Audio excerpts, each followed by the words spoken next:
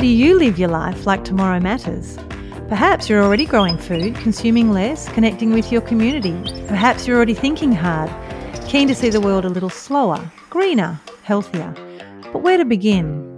Here on the Future Steading podcast, we dig deep into the hearts and minds of blissfully normal people doing bloody amazing things, unearthing their moments of contradiction, their hopes and fears for the future, and what galvanises them to action, in the name of inspiring all of us to do a little more in shaping a better future today. I'm Katie. And I'm Jade, and this is Future Steading.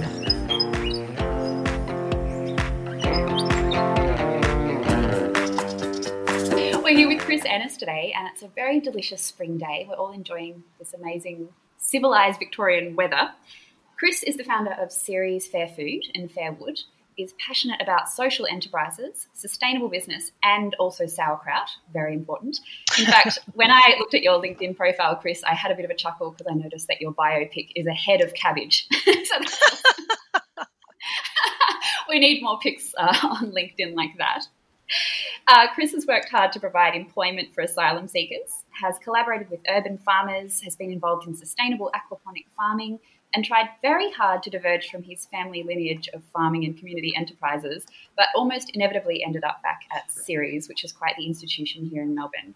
So, Chris, we'd love it if you could tell us a little bit more about yourself, what you're up to, and where you've come from, where you've sprung up from. I mean, right now it feels like I've been living in my house with my two sons and my partner, Pete, and it feels like we've been on a round the world trip in our house, like it's a boat. And so there's been a lot of phone calls, Zoom calls, and not a lot of face-to-face over the last 6 months, like everyone in Melbourne. Where did I come from? I think, like I've said, I tried to get away from what my family did, which was they were farmers, beef and sheep farmers, and on my mum's side and on my dad's side, they owned a general store, and my parents were teachers and activists, and I thought I was getting away from them. I studied communications and media and travelled, and then found myself doing a bit of permaculture and at Ceres and into social enterprise, and then one day looked at what I was doing and realised I was a farmer, shopkeeper, activist. So I really, I've not popped up from anywhere. I'm just doing what my family have always done. But through your own lens. We noticed that also you call yourself a social entrepreneur, which is a great turn. But can you just talk us through that a bit for those who don't know what that means? So social entrepreneur, it's basically business that really cares about people, environment, all the parts of business that aren't just money, really. It's really having that wider focus about the impacts of what you're doing to make a living. Yeah, it's a really interesting topic and one that I'm quite interested in myself. What makes a business sustainable and how is that compatible? Is it compatible in kind of a capitalist world that we live in, and to genuinely care about people and put people before profit? And how do you see those things, and what actually makes a business good at its core? Yeah. I think about this a lot, actually. And it's really interesting the way we go to work. And if you look at kids and the way they do work, when they pretend to do what their parents do and, we play the roles, you put on a uniform, you kind of adapt a tone and voice depending on, if you're the boss or the worker. You sell things and, you set up shops and all this sort of stuff. And when we go to actual work, it's not a lot different. We put on uniforms and we take on roles and we put on a voice, whether we're the boss or the worker, and we sort of act out a way, of how we picture work is and how business should be. And actually, you can make that up. You can decide how you do that yourself. So we work in a warehouse at Fairfood. And why are warehouses grey, concrete, hard places where there's no room for, like, laughing or music or art, or, feeling it's got to be a hierarchical place with, sort of, a serious or very serious sort of tone, which is not surprising why they're high turnover places. People don't want to work in a, serious hierarchical grey concrete environment that doesn't really, have a kind of people focus. Because when you go home to, people's homes from the place that they work, it's completely different. You've got pictures on the wall, you've got music, you've got good food, you've got, an atmosphere of of care and love. And yet we leave these places and then we go to a place like a warehouse and it's exactly the opposite. So our approach to business is like early on we discovered, that we said to ourselves, we can make this up. We can do this the way that we want it. So we have shared meals and we get someone, we have 15, 16 nationalities at Fairfood and lots of them have great food cultures. So we would get someone to cook lunch for everyone each week and we would all sit around and share this meal. We had food and we had a warehouse full of food and it was like, why wouldn't we share food together? Which started a tradition of people bringing leftovers to work, and whatever you cooked the night before would be put out on the table and people would just share what each other had. So we'd have a beautiful lunch every day and have this lovely ritual. And we have, of course, there are people who work at Fairfood who have artistic skills. So we have like all these grey walls and sort of flat panels on our cool rooms. So we've got one of our really talented artists who works at Fairfood to paint beautiful murals, really colourful, inspiring murals on the walls that were just sort of very plain and very utilitarian. We have music. We've had this series of music shows at the warehouse called Live at the Packing Floor over the last 3 or 4 months that was supporting artists who were out of work. So while we packed, we had string quartet play. We had Carl Punuzzo plays beautiful soul music. We had, a young up-and-coming indie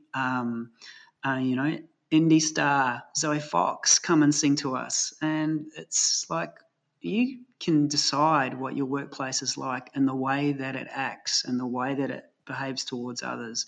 So, we've always started first with the people who work there, and then it sort of radiates out to the people that we interact with, our suppliers and our customers. So I think there is a way to do business well, and it's really up to the way that you approach it. And it's a really ballsy, confident, human first approach that I would say very few people are actually doing. Do you feel like there's any pushback on the approach that you're taking? Well, I think the results really speak for themselves. So people come to our warehouse and they feel immediately welcome because there's a real ownership around the people that work at Fairfood. And one of the reasons is because we have a really high retention rate. People want to stay because it's a really nice place to come to work. And so if you stay a long time at a workplace, your team develops really good practices. People look after each other and they look after the business. And so the business does really well. And people, who need retraining, or if you've got a high staff turnover, you're always starting from the beginning.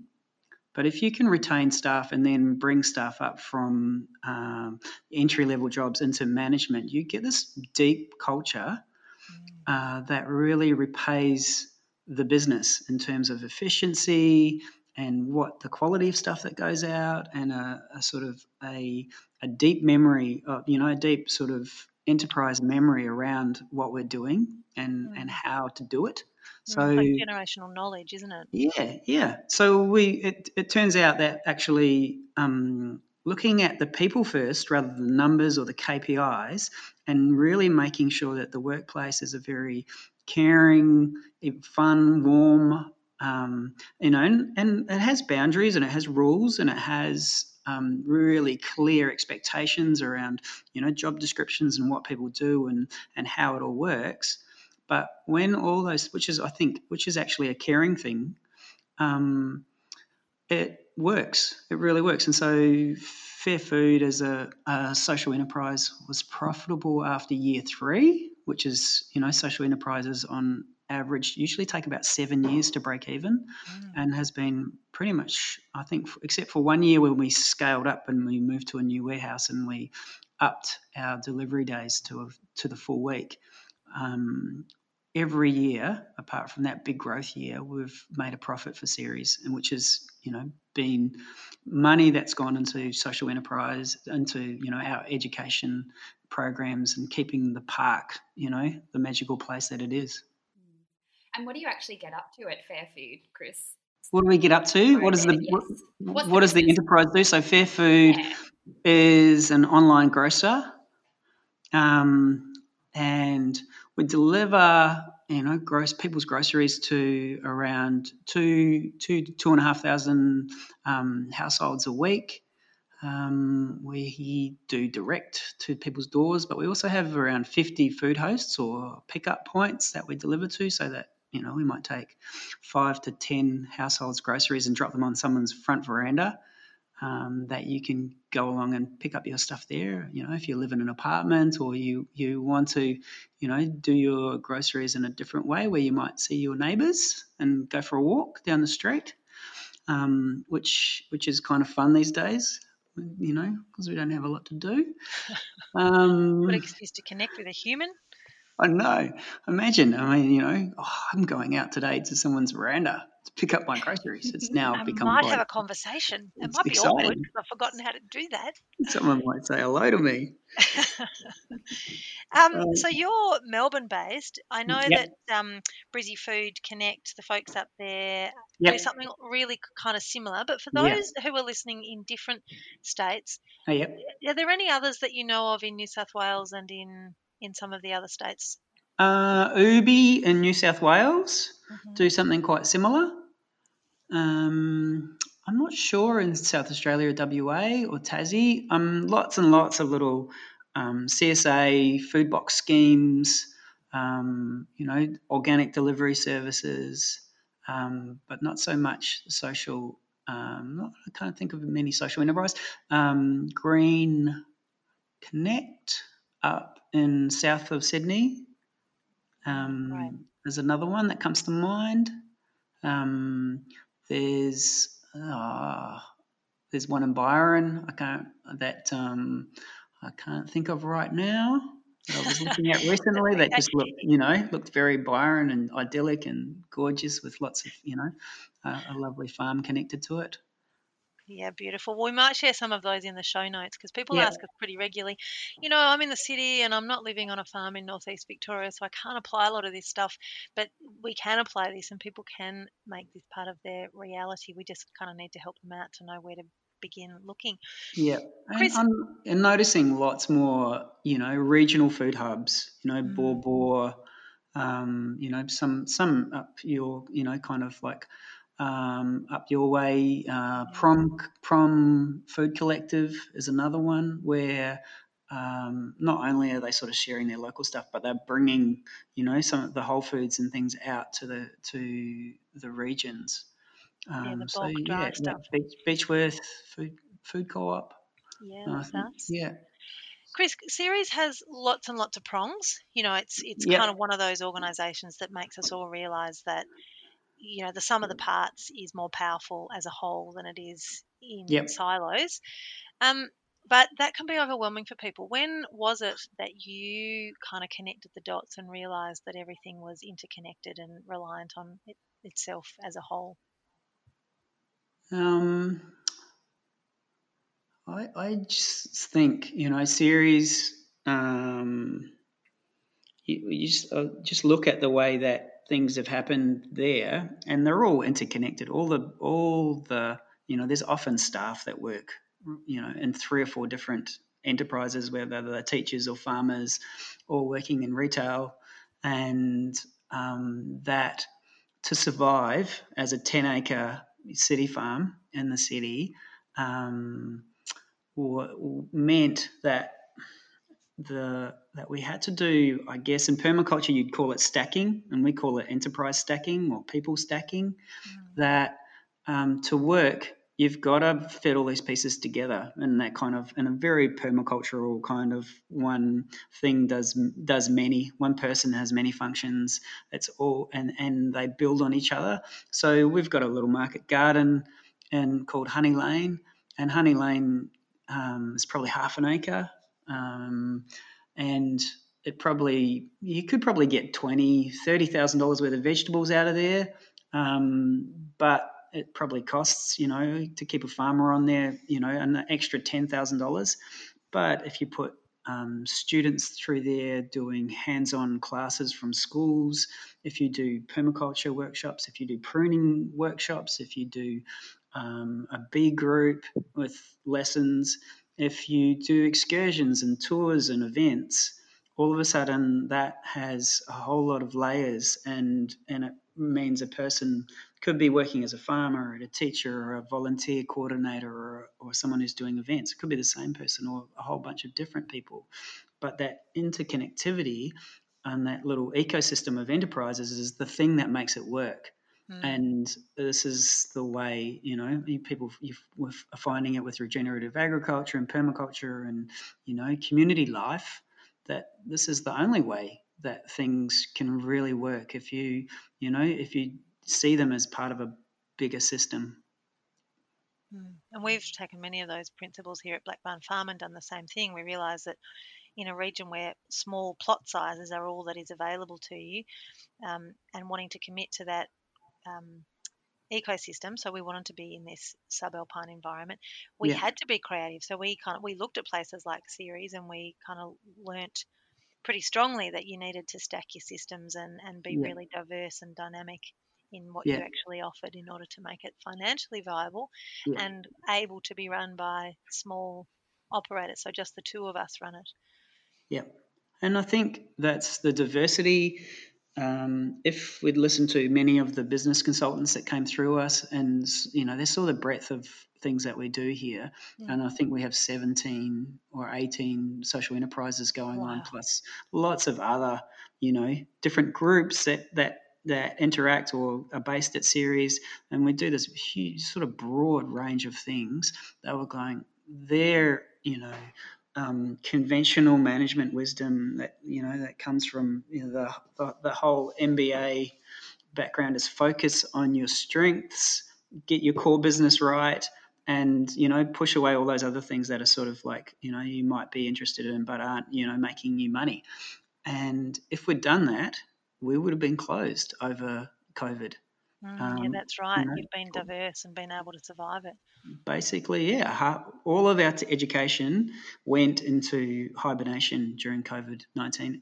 Yet all of our food, our nursery, our timber businesses, basically were and were rushed and almost in the very beginning, somewhat completely overwhelmed as people found themselves really wanting to engage with, like, I want food as close to the supplier as I can. There's this kind of deep need to get as local as I can with my food, my wood, my plant out my garden, buy every local egg, and so I can bake.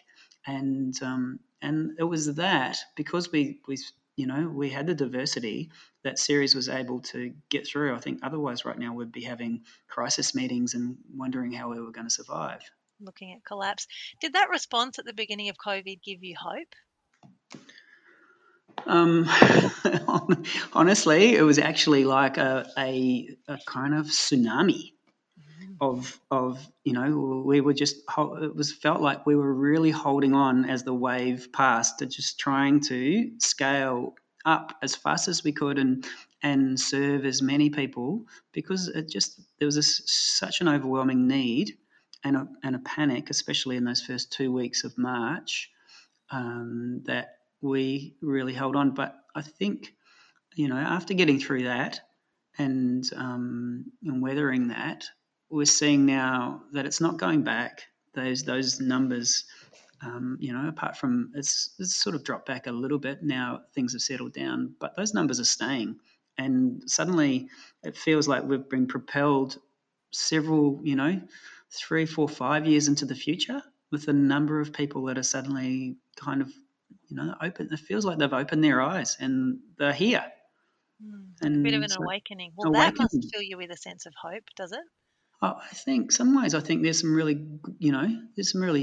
terrible things and people have really suffered in COVID, but there's been some benefits around pushing people towards simplicity and re-examining what they really need and what's important, pushing people towards, a whole new way of looking at things and slowing down and being very home-based. And so I've seen some positives some real positives out of this time, as well as, obviously a lot of pain. Yeah, Ceres is such an oasis. It's such a magnetic place, nestled right in the heart of a very urban environment. And I feel like it might be the kind of setting where people could just wander in for their coffee and a treat, but kind of come away with little seeds stuck to them that might germinate later on. And do you find that it is, and that might be a bit of a template, and it's the same, Jade, with what you do at Blackbarn? You've actually created this beautiful space that is appealing across on so many levels to everyone. I mean, really, anyone with a beating heart would want to sit in that gorgeous garden. And is this a way that we can start to kind of bring people back together from our various poles? Yeah, I think all, these I feel like we're little ponds with, ripples that go out and gently, have an impact and touch and intersect with other ripples. And, it's a very gentle sort of you have to long-term sort of thing. But over the years, when I think back at what Ceres was almost 40 years ago, there was only a handful of people coming here. And these, these days, now there's hundreds of thousands of people that come to Ceres. There are places that are popping up all over the country. Even in our suburbs, it sort of feels like there's another burst of market gardens, food projects, bowling greens being repurposed. Our golf course, our local Northcote golf course, there's a major campaign to bring that back into the community as a wild space. And as well, this whole kind of awakening around Indigenous land practices and, basically getting back to a natural economy and yearning for the knowledge that, the Indigenous cultures, basically developed over, 4,000 generations. There's this, I think, it feels unstoppable. Yeah, the groundswell is suddenly almost at tipping point, isn't it? Yeah. And is that something that you really see being able to live in an urban landscape, Chris? Like, there's enough potential here in the city to kind of be transformed and to fit that vision for a greener, kind of more wholesome future? I don't know. I'm not sure what future cities have. Big cities like Melbourne, and whether they'll eventually, whether we'll eventually shrink. And it feels like,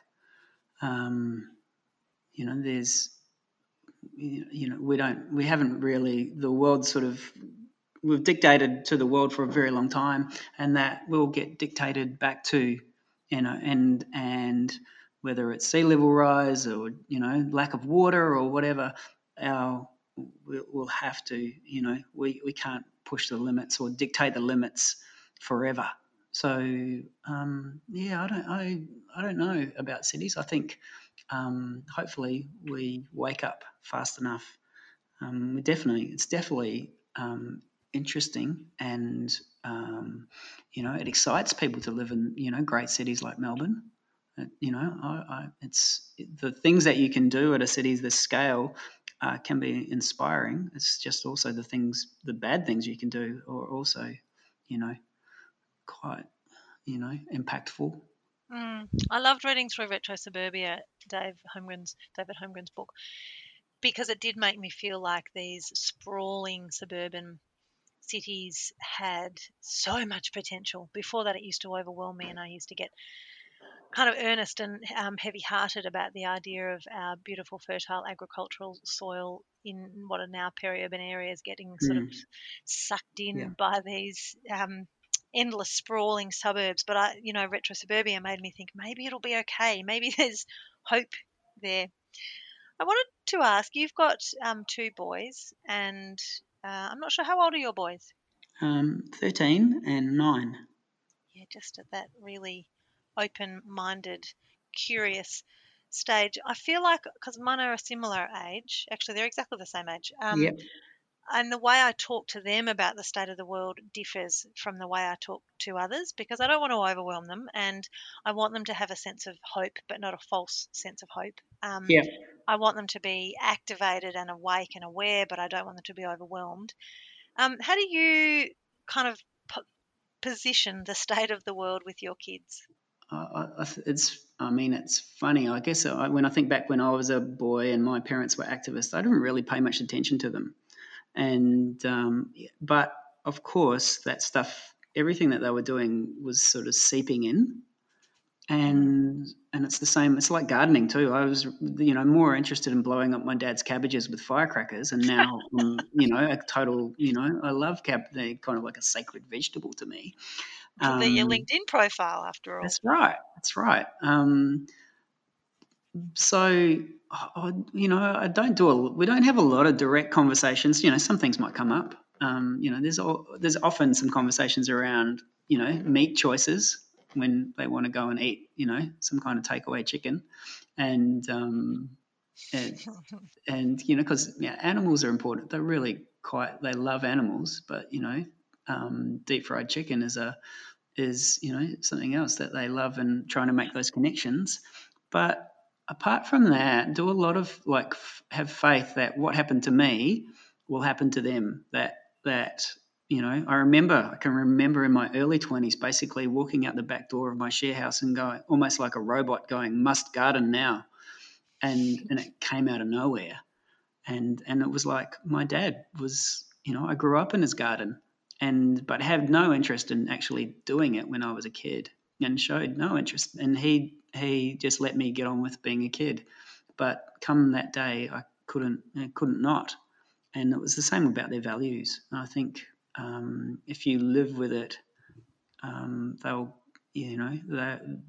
come through. And then sometimes you get the odd snippet when you hear your kids in a situation where they don't know you're listening, or around other children or people, and you hear something that, obviously has come from them listening or watching you do things, and you go, okay, yeah, it goes through. Yeah, by osmosis, they're absorbing. That's reassuring, because I spend my life kind of oscillating between letting them completely do their own thing and despairing, and lecturing them till the cows come home. But Katie's the first one to remind me that being puritanical doesn't interest anybody, especially the 9-year-old. Yeah, well, we, we, like everyone, COVID's been terrible for the amount of screen time that kids have had, with online learning and just socialising with friends.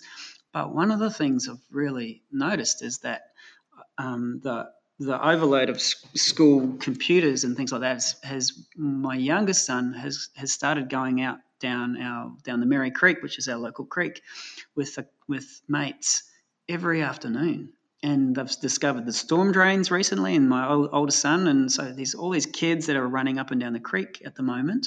That they weren't before at school, and they're becoming. There's all these little, Huckleberry Finns out there. Yeah, boys' own adventure. Because of COVID, coming back all muddy and, getting into trouble and running up, having adventures in storm drains and dangerous places and falling out of trees. And it's been great. But yeah, well, like we like so many other parents just have those constant battles over trying to actually get them off the screens and outside doing that stuff more. Yeah. What's the new show that's just been released? Social Dilemma. Yeah. So our kids have their laptops currently hidden in the laundry cupboard because I figure they'll never find them there, and they're staying there till the end of the school holidays. That's my solution to managing it at the moment. Awesome. Perhaps, or not. Chris, can you tell us a little bit about Fairwood? So Fairwood, so Fair Food is a, we look after. We don't look after. We buy from around 150 farmers and grocery makers and food businesses. So one day, our Fijoa farmer, who is also sort of a famous eco architect, a guy called Paul Ha, came along to Fair Food with his Fijoas, and he said, "Chris, I think you've got to start Fairwood." And I was like, the closest thing to wood that I know about is broccoli.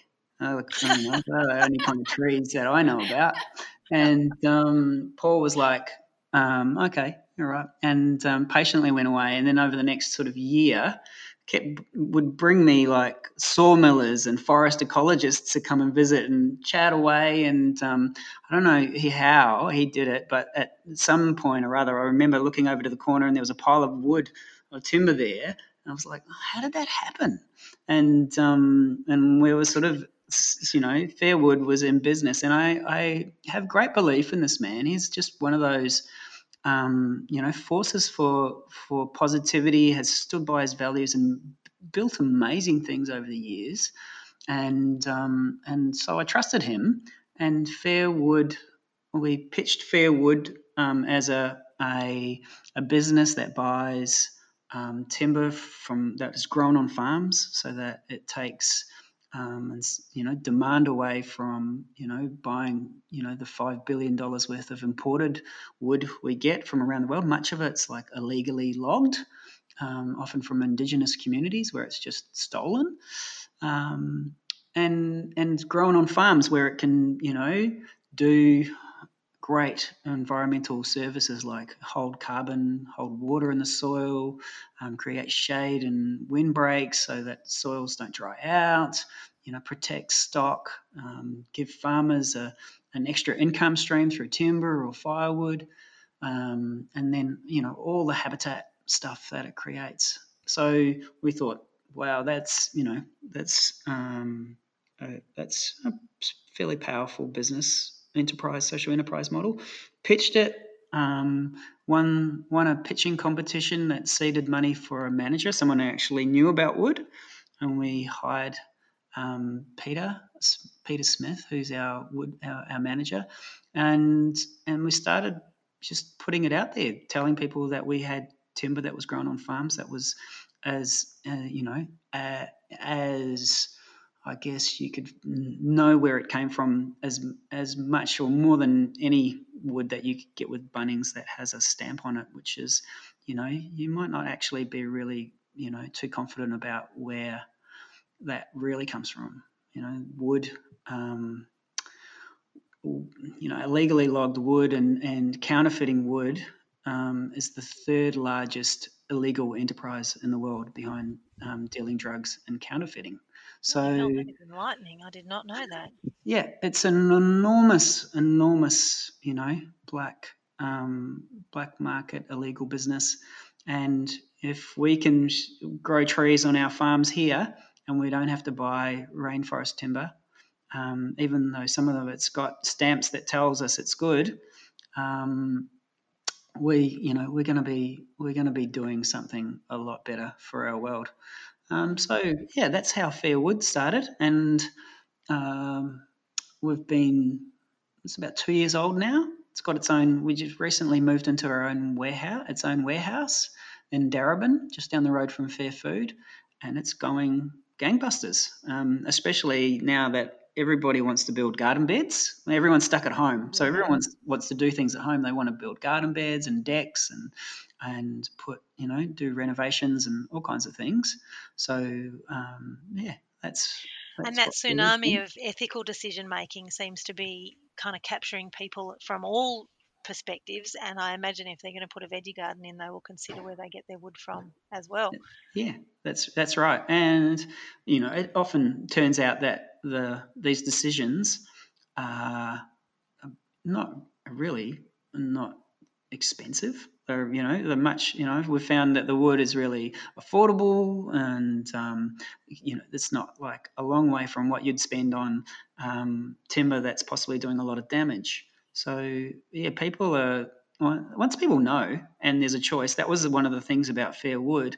Was there's a lot of talk about I want my builder to buy me wood, some native plantation grown native hardwood, and the builder would go out and look for it and come back and go, I can't find it, it's too hard, how about I just go to Bunnings and I'll get some merbau or some pine that's been cut down from Eastern Russia, or something like that, something I know that I can get and it's going to be cheap. And people would often go, okay, it's too hard, and that was the thing. So that's the thing about having a Fair Wood, is saying, look, there's an alternative, and here it is. Just come down to the warehouse like you would go to your local hardware with your trailer or your ute, and we'll put it on, and you can go and build your garden bed or your deck or your extension or your floor. So that's really one of those things that Fair Wood wants to demonstrate, that if we talk about the stuff, it's got to be available. Yeah, thank you for sharing that, Chris, because I read that in your bio and I was really intrigued, because I think there are a lot of things. Obviously, we've unraveled the food system. A lot of us are interrogating where our food comes from, and I know that there must be so many other kind of black holes in our vision in terms of what we use each day and the stories that are behind those products, and understanding that wood might not be all that, even if it has the stamp of approval. Is actually a really empowering thing. And like you said, once people have that information, we can all make better choices. So we'll definitely link to that in our show notes. Yeah, and you're in your house a long time, and you look at those floors or that cladding or that deck, that garden bed, and it's really nice to be able to have a story with it, a story that you're really proud of, going, oh, we built that, and those trees are from that farm down, in South Gippsland, and that was milled.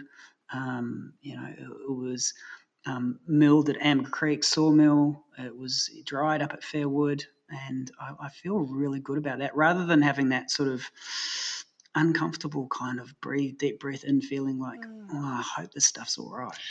Or apathy is the other thing that often I think people are hit with. It doesn't even occur to them to think about where their wood came from. And that apathy is sort of, I guess, what you feel like we need to be a bit shaken from, so that we've got this awakeness that allows us to make decisions that are conscious.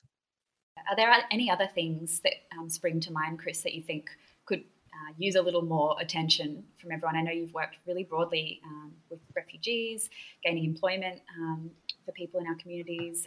Are there areas that we just need to kind of wake the F up? We've got a market garden up the creek from series called Joe's Garden. It's a heritage market garden. It's been market garden there for about 150 years, and I suspect it's like river flats land, beautiful deep soils that surely there would have been Murnong and other Indigenous foods grown there for millennia, and we've started to grow Murnong there as a partnership with the Wurundjeri Council, and we did our first planting. We just put a couple of rows in, and we're helping the local creek management committee build the diversity and the strength of their seed stock. And so we had a ceremony. Our farmer, Emily Connors, invited the community down to help plant the first Murnong crop to go back into that bit of land. And a couple of hundred people came down. We had to give them sort of one little piece of Murnong each to plant it. and they were smoked by Dave Wandon, a local elder, and it was a really beautiful ceremony. And I think it just pointed to a yearning amongst people to get to know and understand the knowledge that had kept this country before we were here in a really, healthy, sustainable state for a very, very long time. And I think we're craving for that knowledge. So I think learning those things, learning about cool burns. A friend of mine, Kirsten Larson, was talking about doing a cool burn on how she'd done a workshop, and they were doing a cool burn on their place up north of Melbourne. And I was like, I can't wait to learn. I find this stuff is really exciting, and I feel like I'm not alone, that people are really excited to learn about the way Indigenous people managed land, grew food, did business, and sustained a life for a very, very long time. Yeah, so true. And do you have any recommendations around where people can start to engage with local Indigenous communities? Where can they go for information? I like so many people have recently, I think Dark Emu is a great book to absolutely get your eyes open to start in there. We at Ceres, it's not really easy engaging with our Indigenous community, and found it takes a very long time. And it's not linear. Not linear. It's we're used to linear. The Whitefella way is very kind of A B, but it's not. Yeah. It's and so we put out our feelers and are open to it. And I think you really have to let it happen. And we've got some relationships that have been going for a few years, but actually I find there's a real tentativeness on both sides of about coming together and not really knowing how, and I think being okay to admit that don't know how to do this. A bit awkward. I'm uncomfortable. Is it politically incorrect? Yeah. What can I or can't I say? Yeah. But sort of being, I think the thing is to be open with it and look at it as like, well, it took a very, this was ruined over decades and decades and decades, and taking the longer view, and people who I'd seen do great things are the people that put 10-year horizons on projects and start going, that's, okay, first step, if we get to the first 10 years, we're getting somewhere, and then look beyond that. And I think having that kind of patience and acceptance around, okay, I don't know what to do, is the way forward. Looking at places like New Zealand going, oh, they were there. They were in the same place we were, 30 or so years ago. And when I travel there now, and the white mayor of Auckland gets up and does his welcome in Maori at length and then sings a song, to an event, I go, oh, wow, this place, it's, I grew up in New Zealand, and that would have never happened when I left, 30 years ago. Yeah. Hey, I went quiet a moment ago because I was hunting for a beautiful quote that Kirsten Larson I got it from her. It was said by the Aboriginal activist and educator Dr. Lilla Watson. Yep. And she said, if you've come to help me, you're wasting your time. But if you've come because your liberation is bound up with mine, then let us walk together. Yep, that is so true.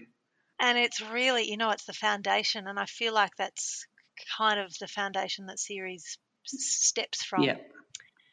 I also want to talk to you about, you were talking a moment ago about how we need to look at kind of the long near. It's not okay anymore just to be looking at the next 1 to 2 years, and we can't bind success up in what we achieve year on year, but what we're actually working towards in a decadal sense. How do you, though, personally, I think we can kind of all acknowledge that there is this sense of urgency that pushes all of us and keeps us all awake a bit at night, but then the majority of us who've done a bit of reading and have a sense of the scale of the issues that we're dealing with, realise that it's a long game. But how do you personally, how do you tackle that balance? I um, before we came to series, my wife and I, Pete, were we were doing forest activism over in WA, and which is quite. I really think there should be an Anzac Day style thing for activists who have been on the front line, because I reckon it's the closest thing to war you'll ever do. And there should be a parade and all that sort of stuff, and we should have that kind of activist day, and walk down the street and in your dirty clothes, Salute them. and you'd have to eat some really bad stews and lentil stuff and things like that. But it's sort of like that kind of oppositional activism is exhausting. It's like war; you can't do it forever. So I think what keeps me going is really positive activism, the sort of things that are practical and have build things and create something and really involve people and create communities and that kind of thing. And that's really nourishing. And I think not seeing, if you can take a long view, you realize you don't have to do everything this week.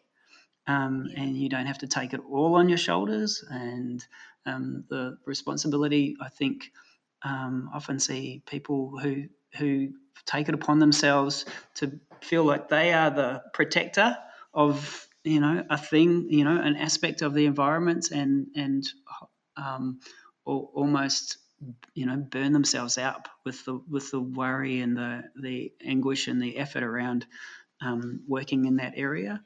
So I think if you do take that long view and give yourself time, and it's about really turning up, not big gestures or the kind of big statement. It's really about turning up week after week and doing something and being committed to something. And it's like, if you think about a forest, if you do a whole lot of sort of significant kind of big statement actions, it's really, a lot of it is about one-off sort of things, and it's kind of like planting an annual garden. It's gone in a year. But if you want to grow something substantial like a forest, you've got to commit to it, and you've got to be in there in seasons and out of seasons, and kind of commit in a sort of very ritualistic way that you're going to be there so that you can create that big tree, that big movement, that big community that's lasting and diverse and really deeply satisfying. And do you think that's also about sometimes saying, if I am going to do something that's worthwhile, it will take a long time, and two, it may require a bit of sacrifice on my behalf. I may not be able to have all of those other things that I think I want if I feel strongly enough and deeply enough about this one big thing that I need to show up for week in, week out. Yeah, I think. Is that just the reality, or am I over dramatizing it? I think COVID's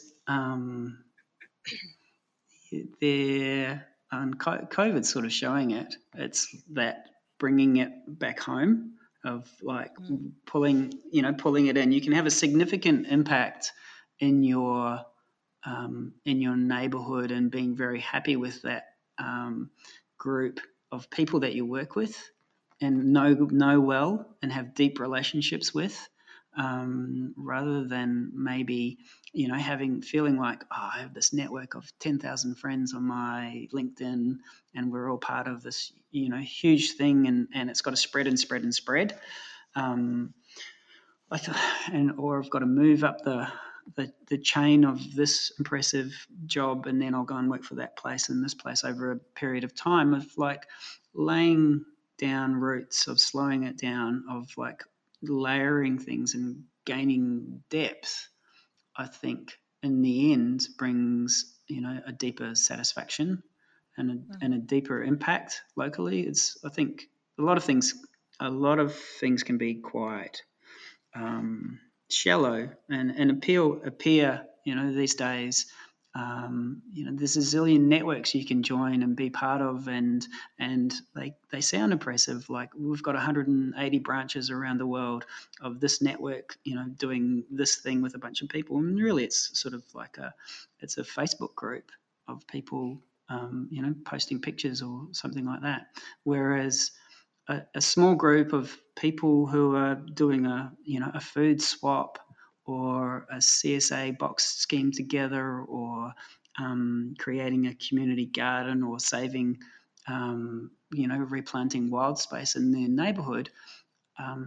It might be small, but it has, for those people and those relationships, it actually has a much deeper impact. It's potent. I guess it's all of us stepping out of that endless growth paradigm and realizing that there are truly limits to growth, and sometimes that's actually for the best, especially when it's about humanness. Yeah. We've got all these great tools to create the big networks and connect, but it feels like the connections are very tenuous sometimes. A bit empty. Yeah. Do you have a sense, Chris, and not to be too esoteric, but of a sense of what you're meant to be doing in the world? I know that a lot of people probably feel like, there's something I need to be doing. What is that thing? And maybe it is just being human and having relationships and being a part of a community. But do you feel like you're doing the thing that you were born to do? Like I was saying at the beginning, I always thought I'd do, different things. And now I always, my between my farming family and my retailing, my grocer general store family, I always thought the farmers were the cooler. They had tractors and horses and guns and dogs and the bush, and that's what I wanted to be. But I discovered in my life I'm actually a better grocer than I am a farmer. And although farming's part of my life still, but I also found that that's something that I'm better at, and accepting that instead of resisting it and going, actually, it's a force. It can be a force for it's for good. It's a real, it's something that connects people and employs people, and it plays a really, key role in the food system. And that's nothing to be, embarrassed or kind of disappointed about. That's something to be proud of. And also then it makes me feel I honour my grandfather now, of like going, I see you in a different light now that you ran a general store and you played a role in your community, a real connecting role in your community. And there's... So not resisting maybe your natural aptitudes and inclinations, and just... There's definitely some things I don't think you've got a choice in. Yeah, we could all learn a bit from that. Just sort of really... Actually, we spoke to Hannah Maloney in another interview, and she said the same thing. You've really just got to follow who you are and follow your gut. Yeah.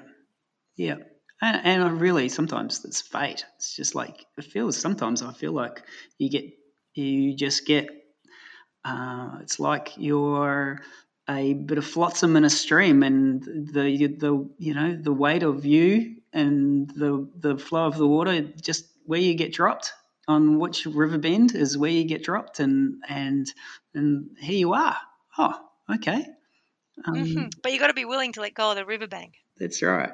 So I was talking before about theories being so many people's North Star. We kind of look at you and we think you're bloody incredible. You've been on the ground for a really long time. You've shown that it's financially viable. You've shown that there's an ability to get people to engage long term. So you've kind of got the money piece and the human piece. And you've talked about the fact that you've got 17 different enterprises operating under one banner. How do you do that? There are so many people out there trying to make a difference, and it's so easy to get overwhelmed with the complexity of things, and it's really easy to just decide not to do something. So I'm really intrigued to know how you take some of those really complex problems and distill them down into something that's doable. It's the doing bit that makes most of us feel empowered and makes most of us feel like we belong. But how have you done that? I think it's if you come and see a place that's fully formed, or where it's at, like Ceres, you have to go turn it back and see the first. There's a schools program right now. And they have impact on 300,000 school kids a year. Incredible. But when you go back and there was one or two teachers in the beginning, and as the teacher took kids around in really homemade displays and was really improvising the lessons, and really it was so much about getting kids out of the classroom, as the bottom line. And then halfway through would like put sausage rolls into like a warmer on the way around the tour, and then whip them back around at the end to eat the warm sausage rolls just before they burned. And it's like, okay, it's like it's all begins held together by string, and really it's just someone's idea who goes, let's do it. And it's really it's done with either a card table, or it's done off bootstrapping. It's done off like the grocery at Ceres was a pig stables first, and then some money was got together and put some plaster in there. It was lined, and then it became a grocery, but which really started off with a table that had a few soy milks on it, and that was Ceres Grocery before. And so many of these things, Fair Food started on a picnic table as a staff co-op. And so are you saying that it literally is about sort of that cyclical nature and that evolution and maturity of an organisation, and that for those who are kind of still at that bootstrapping phase, hanging in there is critical, because it does evolve and it does develop, and that's actually the way of things. Yeah, and it's, you've done it with the co-op and yourselves. It's like it often takes a particular kind of person that I think of. I call them weeds, and they are like, you got to find weeds are the ones who can do it. There are certain people, and they're often interesting people who are sometimes don't always go by the rules. They don't need many resources. They don't need a comfy desk and a comfy chair. But you give them a project and a bit of freedom and say, could you do that? I remember saying this to Em Connors down at Joe's Garden. I said, Em, we need to have a farm stall here so that we can make this farm financially sustainable. 2 weeks later, off a table, she was just selling a few greens. 5 years later, that employs 3 or 4 people. The other week through COVID, they're just having record weekend after record weekend in terms of like numbers of people coming down and just wanting to be on the farm, where a few years ago, Em was just selling a few greens that she'd picked and gone, okay, I'll just put a chalkboard sign up that's saying, farm gate. And here it is, it's becoming a little institution up there in Coburg. So, I love those weeds. Yeah. I love it. So go out and get weedy. Yeah, and then there's a second stage it too, because weeds they establish the ground, they make it fertile, and then they move on to new ground. And so you have to have the perennials and the people that can put down deep roots and really back it up with the systems. And our CEO, Cinnamon Evans, is one of those. And we've got a verb at Ceres called cinnamonize. Basically, it's what Cinnamon has done, for a couple of decades behind weeds, come in behind people who are passionate with ideas and can make things happen. People like Cinnamon will create the systems that mean that they carry on and that can fit people in who aren't weeds and need the comfort and structures, and also the systems that more mature enterprises need. So it's a real, if you look at it in a permaculture way, it's a people succession thing. Yeah. And I think often projects will get off the ground and they'll go for 3 years with that weed, running it and getting a whole bunch of spark in there and prepping it. But really there's a time, it's founders syndrome, or, the whole thing where the next succession of people who have the organisational and the human skills need to come in as well. So that's one of the big secrets of series, of being able to find those weeds and then, find the people to come and cinnamonize. On that note, can I ask you one final question? And is there one burning thing that if you could share with our listeners that they could kind of be led by, what would it be? One burning thing. Yeah. We sometimes talk for an hour in circles and then we feel like we need to kind of pop back out at the other end with that kind of kernel. I think, the thing that really, that always brings me is go outside, and whether it's, planting, your veggies, or turning the soil, or just getting outside, when our lives are so inside based, is, if in doubt, go out. That's if it. in doubt, go out. There couldn't be a better way to finish on a perfect day like today. And there you have it. Thanks again for sharing an hour with us in your ears. If you're enjoying season 2, be sure to drop us a review so that the algorithms help others find us as well. Next week, we've got a duo treat with the co-founders of Open Food Network, an Australian-based digital platform that connects eaters with farmers. It's Kirsten Larson and Serenity Hill. See you then.